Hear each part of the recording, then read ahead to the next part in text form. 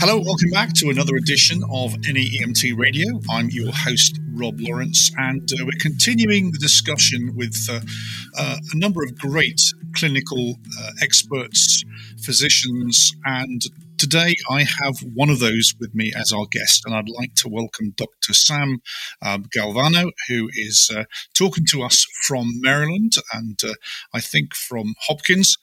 And sir, welcome. Happy to be here. Thank you for the opportunity to be on this podcast. So, first of all, give us a little bit of your backstory. More importantly, where you started, and we've had the pre-discussion, so I know what you're going to say, but I think everyone needs to hear this, and where you are now. Sure. Well, my first introduction to any form of medicine was as a ski patroller, and then an EMT, and then eventually what we call a cardiac CRT in the state of Maryland, and then a paramedic. So that was all done right before and then actually during the first part of my medical school. So my background is firmly rooted in pre-hospital care. And in fact, that's been the thesis topic for my Ph.D. that I earned at Hopkins back in 2012. You know, today I work as an anesthesiologist and an intensivist. And I'm also boarded in an EMS, which was a tough board to get for someone who didn't do the fellowship. But I did get through that because I felt like it was important. And, you know, my true heart and desire is always in the pre-hospital realm. I believe that's the best place where we can start doing critical care. Of course, I get to see the results of all that at the very back end once they hit the intensive care unit or the operating room. But I really believe it all starts in the field. And that's why I'm very, to this day, try to be as involved as I can in pre-hospital medicine. Whether as a provider myself and our GO team at Shock Trauma, or as a volunteer medical director, or helping to write this fantastic textbook that you have here for the NAEMT. Real honor to write this chapter on shock. Great. We also have a number of military listeners. We, of course, as you know, we have an award each year for our Military Medic of the Year. So you're involved in that too. So why don't you also join that dot for us too? Sure. So I am involved in the military. I have been since 1997. I started off as a general medical officer and then a flight surgeon. I was on active duty for that. Got to go and fly in F-16s and all kinds of cool planes. But for the last majority of my career, to this date, I'm still in the reserve as a colonel stationed at the Pentagon, now focusing on a lot of our policy work. But you know, also say that building lots of educational products as well, which include a pre-hospital component. But yes, I am still in the Air Force Reserve and still proud to serve. I hope I can do that for a couple more years. We'll see. And another thing that I enjoy doing. Thank you for your service. It's very much appreciated. And now you mentioned the textbook. PHTLS is a very well-respected publication. It's been around for a long, long time. You're an author of one of the chapters. And so just describe what you've authored for us, please. Well, the chapter that we were asked to contribute to in this latest edition was a chapter that I'm very, very honored to honestly write. And that is because the previous author was one of my mentors, Dr. Craig Manifold, who passed away in recent years, unfortunately, prematurely.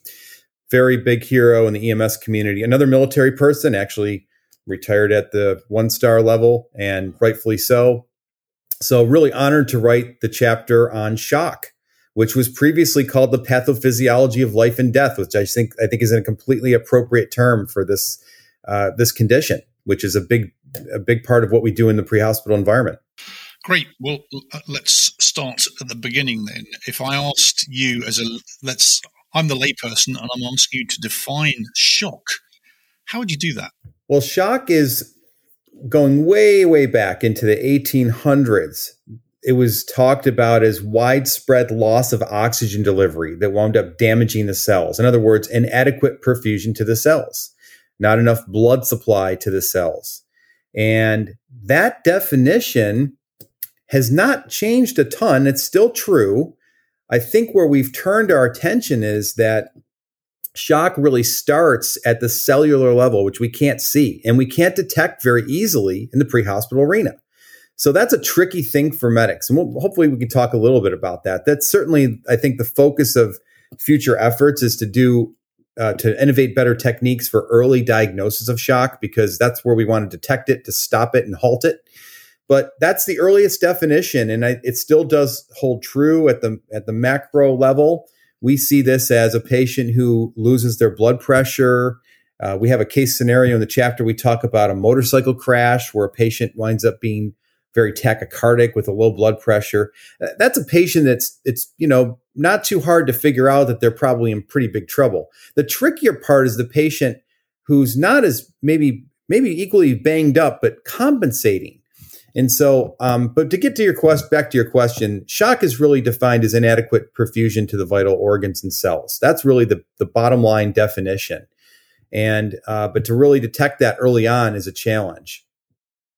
So when you are training and educating paramedics, and you've been there yourself, what are the key learning points? Is there a mnemonic? What can we remember to actually help us identify and then react and then treat shock as we discover it? We're first on scene. It's normally dark. There's a flashlight involved somewhere. What's the process? Yeah, the process. We do have several mnemonics that have been endorsed, that we can use to actually apply. The biggest thing is, first of all, identifying if we're talking about traumatic shock. There's lots of different types of shock. We have the one that I think will resonate with most folks that is really kind of obvious is when a patient has hemorrhagic shock. They're bleeding. It's not always obvious. We have to look for it, but we also have to do immediate interventions to stop it. The other types of shock, which we can talk about a little more too, if you'd like, if we have time, are other forms of distributive shock, neurogenic shock. But all of these wind up with the common final pathway of inadequate perfusion to the vital organs or cells. And cells, really not just the organs, but the cells that constitute those organs. So when you roll up on the scene, flashlight in hand, dark, raining, misty, can't see much, really unclear as to what the mechanism might have even been, the first thing is really your patient assessment. And there are some things that we teach in both the military and in the civilian practice. And we've provided some of these mnemonics in our assessment. There's always the primary survey, which we've historically used as ABCs, airway, breathing, circulation. One modification to that we write about in this chapter, which others have as well, we didn't invent this, is XABCDE. And the X stands for control of severe external bleeding. So before we even get to the airway, if we see someone exsanguinating, bleeding, blood spurting out or soaking through their trousers or garments, that needs to be stopped. And we have done a lot of education in recent years with tourniquets. We'd rather just have it applied than not. We can always take it off the trauma center, and we've seen a lot of help with that over the years, and not as much harm as we would have historically thought. But that X is the first part. Now, if we take that, I'll talk about another mnemonic we use more in the military, but just sticking with that X, A, B, C, D, E. X for control of severe external bleeding. A, airway management. It's airway management. That doesn't mean intubation. That means an oral airway, maybe a nasopharyngeal airway, maybe just doing good bag valve mask ventilation. One of the things I teach as an anesthesiologist to our pre-hospital clinicians, as well as advanced physicians, surgeons, critical care, EM folks, is that you really have to, it's all about airway management. You really have to manage the airway. It doesn't mean you instantly have to intubate them, but you'd have to manage that. So that's one of the focuses with that A. And part of that, an extension of that, is breathing, maintaining ventilation and oxygenation, and then getting back to circulation and assessing perfusion. And then finally, disability and then exposure. We always want to try to keep our patients warm and prevent that part of the triad of hypothermia from setting in. Just one other quick comment. Another way to look at this in the military, they use the March mnemonic, MARCH. M is for massive bleeding, just like the X, A, B, C, D, E. This time it's just an M, and it's the same thing. Application of some tourniquet, hemostatic dressing, or something to stop that massive bleeding. And then moving into airway and R, respirations, just like breathing. And then circulation, just like the C in the A, B, C, D, E. And then because our military folks oftentimes have our casualties oftentimes have a lot of head injuries and hypothermia, which is kind of like the exposure we talk about in the ABCDE, really assessing for and trying to make sure we're cognizant of maintaining goals for head injured patients as well as preventing hypothermia. So that's the March mnemonic in the XABCDE. So that's just one way we can start to approach the assessment. It doesn't tell us all the time what the cause of the shock is. That's a little trickier, but at least this gives us some immediate interventions and things we can pay attention to rolling up on the scene to start to stabilize the patient. Great. Any trauma, and I always say this, that trauma is a surgeon's injury. Our job is to get on and get off. I'm not talking to our colleagues that tell us to stay and play, stay and treat for cardiac arrests. This is really, the fact is that you yourself, Sam, need to get stuck in there and treat. So what about timeliness of treatment on scene? Obviously, we can talk about the platinum 10 minutes, the golden hour and everything else, but, talk about time.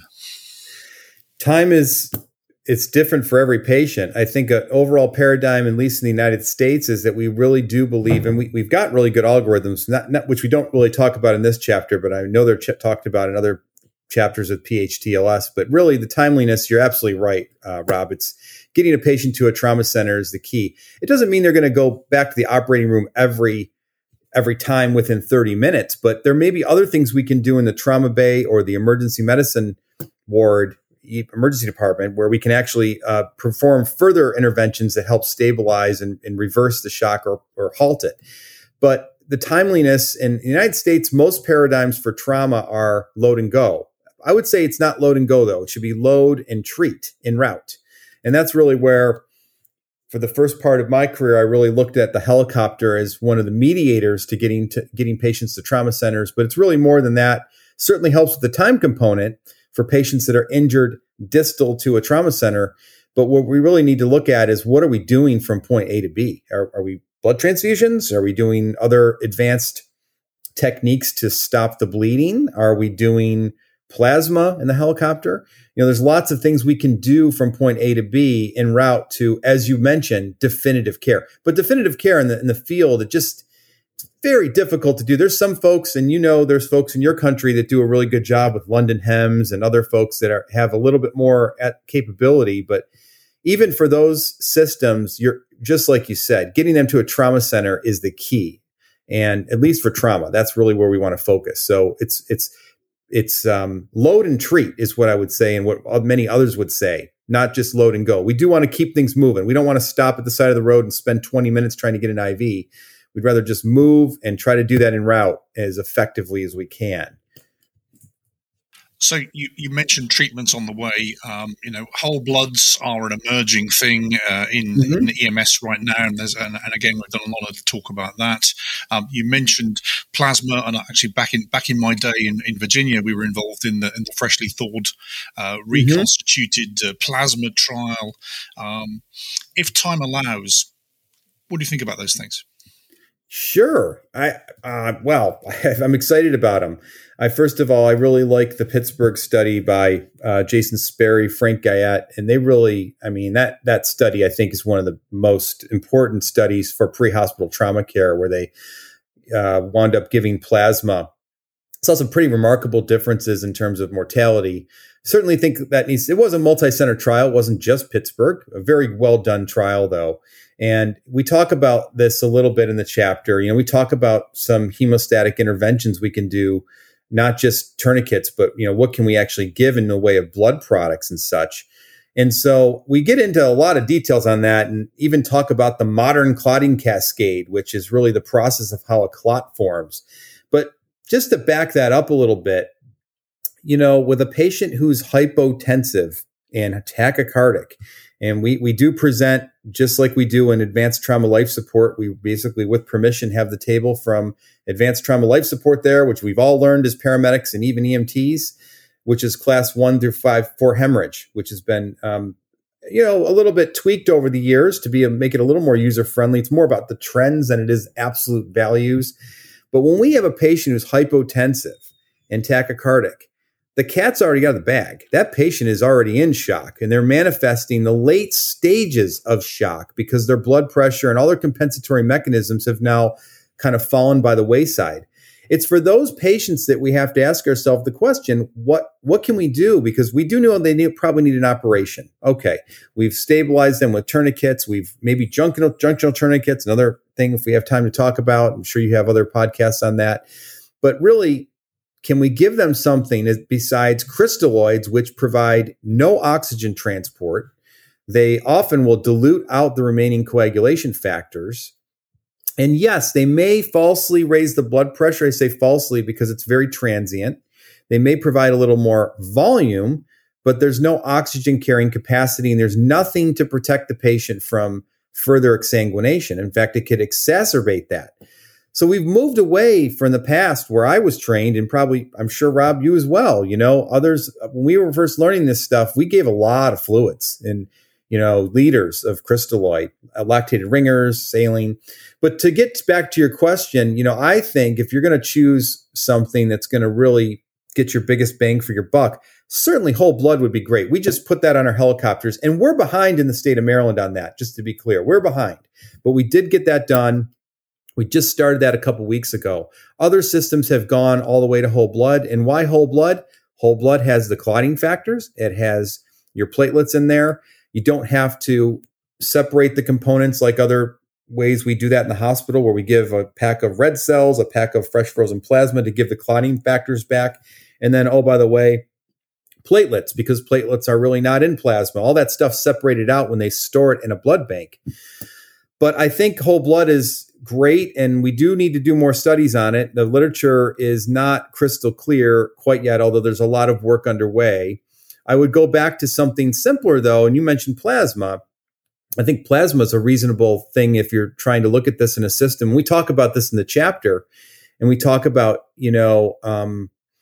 the fact that plasma is a great volume expander. That's not the only reason we use it. Doesn't have any oxygen carrying capacity, but it does provide and replenish some of the factors that are getting washed away or used that help form a blood clot. So it can help a patient. And importantly, it can protect the inner walls of your blood vessels and cells, which break down when they're deprived of oxygen. So in other words, it can protect the endothelium. There's a lot of data on that. And if you were going to talk to other prominent trauma surgeons and resuscitationists, many of them would argue that if you're going to pick the one fluid and you don't have whole blood to give, it's probably plasma. It's probably plasma that we really want to look at, and because it expands the volume, it does all the stuff that we would get with that transient crystalloid effect, probably lasts longer, but more importantly, addresses that the coagulation cascade that's starting to get perturbed. So, but there's other things we could talk. There's also other fluids that are in development, which we don't talk about. But I think if we're going to talk about giving a fluid, like that would be the ideal, is to give some resuscitative component that really addresses the underlying pathophysiology, which we talk about a lot in the chapter. Great. Before we go to the break, I'm just going to a couple of points to come back at you. I just remembered the really snappy acronym of the trial we were doing, which was Combat Control of Major Bleeding After Trauma. That's really cool because it was a DoD-funded trial, so let's call it Combat. Nice. Part and parcel of that was a discussion I had with a trauma surgeon at a level 1 trauma center who said, and no names, no locations, but if you're that close to the level 1 trauma center, don't worry about the blood because we're going to do a transfusion anyway. What do you say to that? Or how do you respond to that? Yeah, I would challenge that. I would challenge that because the problem is every minute that your cells are deprived of oxygen, there's damage. Some of that damage can be irreparable or irreversible. We talk about an oxygen debt and an oxygen deficit. There's a deficit, which is survivable. And we talk about the oxygen equation. You can read all about that in the chapter. But really, the bottom line there is the deficit's something we want to address. And sure, when we get to the trauma center, we will address that deficit. We should be doing that. But once they get into the debt, it's not like going to the bank where you can just pay that debt back. That debt is really permanent. I mean, could be permanent damage that occurs there. It's not like, oh yeah, we'll just give them some more blood on the back end and pay back the debt. The debt is really kind of a misnomer. It's really the deficit, and we want to address that because once we get to a debt, the debt is the debt. It's damage. We should really call that damage, not a debt. So to your point, I would support exactly what you said. We should be looking for ways, especially in systems where we don't. So in Maryland, we're a little spoiled. We can get a lot of our patients, if the weather's good, in a helicopter into our trauma center in 30 minutes. But we're a small state. We're a really small state. And yeah, we have 7 helicopters, which are paid for by the taxpayers. So that is not a system you have in a lot of other places in the world even. And there's many cases where patients are injured far, far away from trauma centers. And so this whole concept of understanding what shock is and how to treat it, including giving early blood component products, is absolutely foundational to improve survival. Hemorrhage is still a leading cause of death. Trauma is a leading cause of death under age 45. And we're not even touching on the other forms of shock in this chapter, but we're really focusing on the big one that we can really make an impact in the field on, being hemorrhagic shock. But boy, what an opportunity we have to really get at that oxygen deficit early on. And there's lots of things we can do in 2023 and beyond now, which we do talk about in this. I was really glad that they didn't ask us to back off and say, oh, you know what, let's keep PHTLS nice and cut and dry, EMT basic level. No, NAEMT pushed us to really continue the legacy of this chapter, which Dr. Manifold had established and others, to make this you got some really good pathophysiology in this chapter and some really good evidence on latest interventions. And I love that because I'm a firm believer that we should be teaching to the top of the certification licensure for every pre-hospital clinician and more. They can take what they need and bring it to their practice, but I'd rather have them armed with more knowledge, not less. I know I may be in the minority for some people on that, but I really believe, going all the way into the pathophys can really be helpful. And I find the best paramedics are the ones that really, that really resonates with them. Great. Well, I am still a good friend and admirer of Craig Manifold, and I guess my claim to fame is we were chatting actually about the ketamine, let's call it debacle in Colorado, right? And he was a great advocate, and we recorded stuff and put stuff out, sadly, days before he left us. But for the minute, I'm just going to take a break where I will read how you can get hold of the PHTLS new edition. And then when we come back, we'll continue our discussion with Dr. F.C.C.M. Galvagno. Over 3 decades ago, PHTLS, Prehospital Trauma Life Support, transformed the assessment and management of trauma patients in the field, improving quality of trauma patient care and saving lives around the world. The 10th edition of this trusted, comprehensive resource continues the PHTLS mission to promote excellence in trauma patient management by all pre-hospital care practitioners through global education. In the field, seconds count. The 10th edition of PHTLS, Pre-Hospital Trauma Life Support, teaches and reinforces the principles of rapidly assessing a trauma patient using an orderly approach, immediately treating life-threatening problems as they are identified, and minimizing delays in initiating transport to an appropriate destination. To order your copy today, visit psglearning.com or follow the link in the show notes. So don't forget, NAEMT Radio is available wherever you get your podcasts. But to name a few, we're on Spotify, Amazon Music, Samsung Podcasts, and even on iHeartRadio. Can you believe that? If you're enjoying the show, take a moment to rate and review us on the platform you're listening to us on. And if you have a comment, you can get in touch on email at naemtradio@naemt.org. I'm having a great discussion with Dr. F.C.C.M. Galvagno. Thank you for bearing with us during the break there. But let's talk about, I mentioned control of bleeding. Let's talk about tourniquets, depending on which side of the Atlantic you're listening to us on. And also, of course, there are, basic tourniquet techniques. There's junctional bleeding. We need to talk about that, and obviously devices. And so again, let's keep it at the sort of basic level. So let's talk about devices and then techniques. Of course, I guess just to say one thing, because this is something when I wear my anesthesiologist or my trauma anesthesiologist hat, and we've got like a significant long extremity fracture that requires significant reconstruction or hemostatic control in the operating room. Just be aware. We put tourniquets on. I'm just talking regular arterial tourniquets. Let's just to make one quick comment about that. And we talk about this in the book too. We have a paragraph or two on this, but really we put these things up for 120 to 150 minutes. Now I'm not saying that we should encourage everyone to strap a tourniquet on if there's a fingernail that's off partially and oozing. But if we do have reasonable suspicion there's significant extremity trauma that's causing hemorrhage, leading to shock, then we should place a tourniquet. You shouldn't feel bad about that. Our police officers shouldn't feel bad about that. Our bystanders shouldn't. That's really the foundation of the Stop to Bleed campaign by the American College of Surgeons, et cetera. And so I think we know that in EMS, but just keep in mind, we put tourniquets on for 120 to 150 minutes in the operating room. We watch it closely, and we do not see significant nerve or muscle damage. So in suburban or rural settings where you may have really long transport times, nobody should feel bad about doing this. And we've seen this in the military as well, where we've had prolonged application times because we've had to. So that's just one comment, Rob, on the tourniquets or tourniquets. I like that. I like the tourniquet. That sounds cool. My UK colleagues, that's what how they say it. Yeah.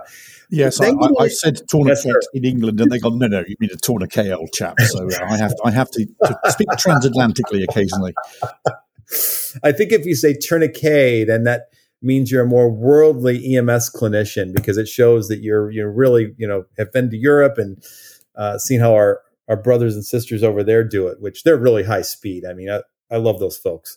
To get into the junctional hemorrhage control, and this we could talk for about an hour. I'm sure you probably have other podcasts or future podcasts that will address this. But in brief, extremity trauma is not as hard if you do a good exam to find. It's that junctional hemorrhage that's really challenging, especially if you're not near a trauma center, because that's what'll kill a patient. And we're talking about injuries to the groin, up near the armpit, the axilla, maybe the shoulder or the neck. These are not areas where we can really easily always control hemorrhage. Now, fortunately, and where did we see a lot of this? I will admit, and so would Dr. Manifold, and he saw plenty of these injuries in his time, working in this critical care transport teams and et cetera. We saw a lot of this with improvised explosive devices. We had good body armor, but it didn't cover those areas. And we would see these hemorrhages and deaths from these injuries. And so a number of devices have been developed. I won't list them all, but I do think it's something you can look at. We have a figure that shows things like the F.C.C.M junctional tourniquet. There's the Combat Medical Systems manufactures a combat ready clamp. There's the JET, which is North American Rescue Products. I don't have any stock interest in any of these. I'm very agnostic. I think they all warrant continued study. We do use some of these products because they are more applicable and easier to do than doing like an endovascular technique in the field. But we're talking about doing that, but that's very advanced. But I think junctional hemorrhage is still a big problem. It's a big problem. And if we don't have ways to control the hemorrhage, we can certainly do all the things we were talking about before and resuscitate. But if we just keep pouring product into a hole that's still not closed up, we're going to be in trouble.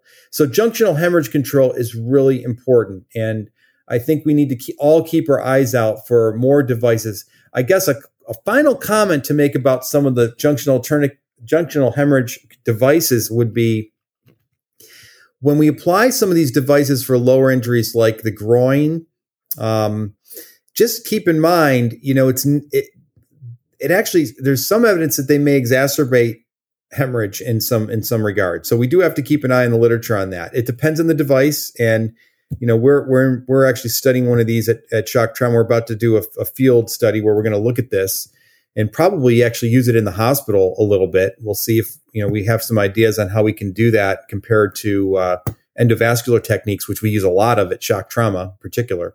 But I think for our street folks that are out there in the field, our field clinicians, you're not going to be able to put a rabo in very easily. It's really challenging. We may get there someday, and trust me, we're working on that. But what I'm talking about is a resuscitative endovascular occlusion device that you would insert through an artery. That's a big time procedure. And I've seen surgeons, very good surgeons, have challenges getting that in. And myself being trained in that, I don't do it hardly ever, but that is a skill set that I've trained on.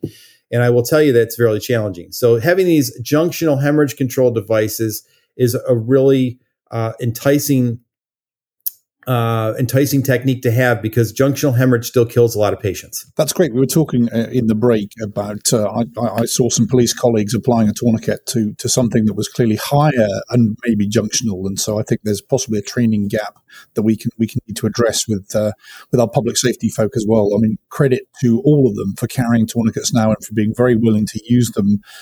Now I think we've got their attention, shall we say. We need to get into the more some more detailed technique, but when it's not just a I hate to say this, but a good old fashioned limb, right? So we need to just to think about that. Yeah. Yes, indeed. As we come up to time, this is my standard Rob ending question, Doctor. So is there anything I've forgotten to ask or anything you need to tell us? Well, I think we're really proud of the chapter. Again, this chapter was really a major revision to add more knowledge to what was already put forth, which was really great material. And I think I'm really proud that the textbook took it to that level. So I would just reiterate that a lot of good stuff there, and encourage everyone to really take a look at the chapter. And I'll be honest, that's why I jumped at the chance. I'm very busy. I've got a lot of research and a lot of clinical work. But boy, when I was asked to contribute to this book, I remember taking this course as actually an EMT. I wasn't even a paramedic yet. I took a version of this course, and it changed my entire approach to how I, even to this day, assess patients. So I think just want you to hear loud and clear that I'm a huge fan of this. I'm a huge fan of PHTLS. I think it's honestly, it was easy for me to transfer that skill to ATLS, where I've now been an instructor for the last decade, because it's very similar in the approach. So that basic approach that you learn in the course is vital for your whole career. Looking into the future, there's a lot of cool stuff that we'll have it someday. We've been working on blood substitutes for a long time. I said, not me personally, although one of my colleagues at Maryland is a big time researcher on this. His name's actually Doctor. So stay tuned for more of that research. We have yet to find a hemoglobin based oxygen carrier that we've been able to develop that's safe for human use, but we're not stopping, because if we have that will be a game changer. Same with some other hemostatic agents. We could talk for an hour on TXA and other agents that we're going to be developing and giving. But, I think the bottom line that won't change is the pathophysiology of shock is not going to change. That's the pathophysiology that occurs when you bleed. So if you learn this stuff, this will be something you can keep with yourself the rest of your career, and then think about the different pathophysiologic aspects that we can manipulate going forward. So I think that's exciting. And I think that also is something that I know is of interest to many of my EMS clinicians across the world. Great. Well, I think you've been successful in raising a level of anticipation that folks should get this textbook. They should take in the chapter and digest the lessons and notes that you've given us. The links to the textbook will be in the show notes, as will all of your mnemonics as well. So thank you for giving us those. How can we follow or get in touch with you if we need to? Sure. I will be happy to give my email. That's a great way. My school medicine email. It's I can give it to you, Rob. It's sgalvagno@som.umaryland.edu. But you can also just Google Galvano. There's not many Galvanos in the world. There is a character in Spider-Man, which is on Spider-Man 227, if anyone wants to know. So I'm technically part of the Marvel universe, but that's the only place you'll see a Galvano. It's a pretty rare name. So if you just Google that, you'll see my email. Feel free to email me if you've got questions. I really do prioritize that stuff, because my heart and soul is in EMS. It always will be. So happy to have you reach. I also have a website, mdanescrit.com, that has also some EMS stuff related, as well as critical care and anesthesia. It's mdanescrit.com. It's just a very simple website that also has ways for you to contact me if you'd like. Great. Well, we're going to put all of those links in the show notes. You're right. We could be talking for hours, actually, and perhaps you can come back and talk some more. I would love to. Thank you very much indeed. So I'd just like to thank my guest, Dr. Samuel L. Galvagno, doctor, colonel, and a man clearly with a spidey sense as well. So we just established that at the end. We hope to have him back on NAEMT Radio. Don't forget that NAEMT Radio episodes come out, so we do about 2 a month, unless we have a special as well. So there's a few in the catalogue now. Do look out for them. Do read back. They're all as good as they were the day we recorded them. And we have a lot more coming up. But don't forget, get your copy of PHTLS, the new edition. Links are in the show notes, links are in the ad, links are everywhere, in fact. So for the moment, this has been NAEMT Radio. I've been your host, Rob Lawrence, and until next time, bye for now.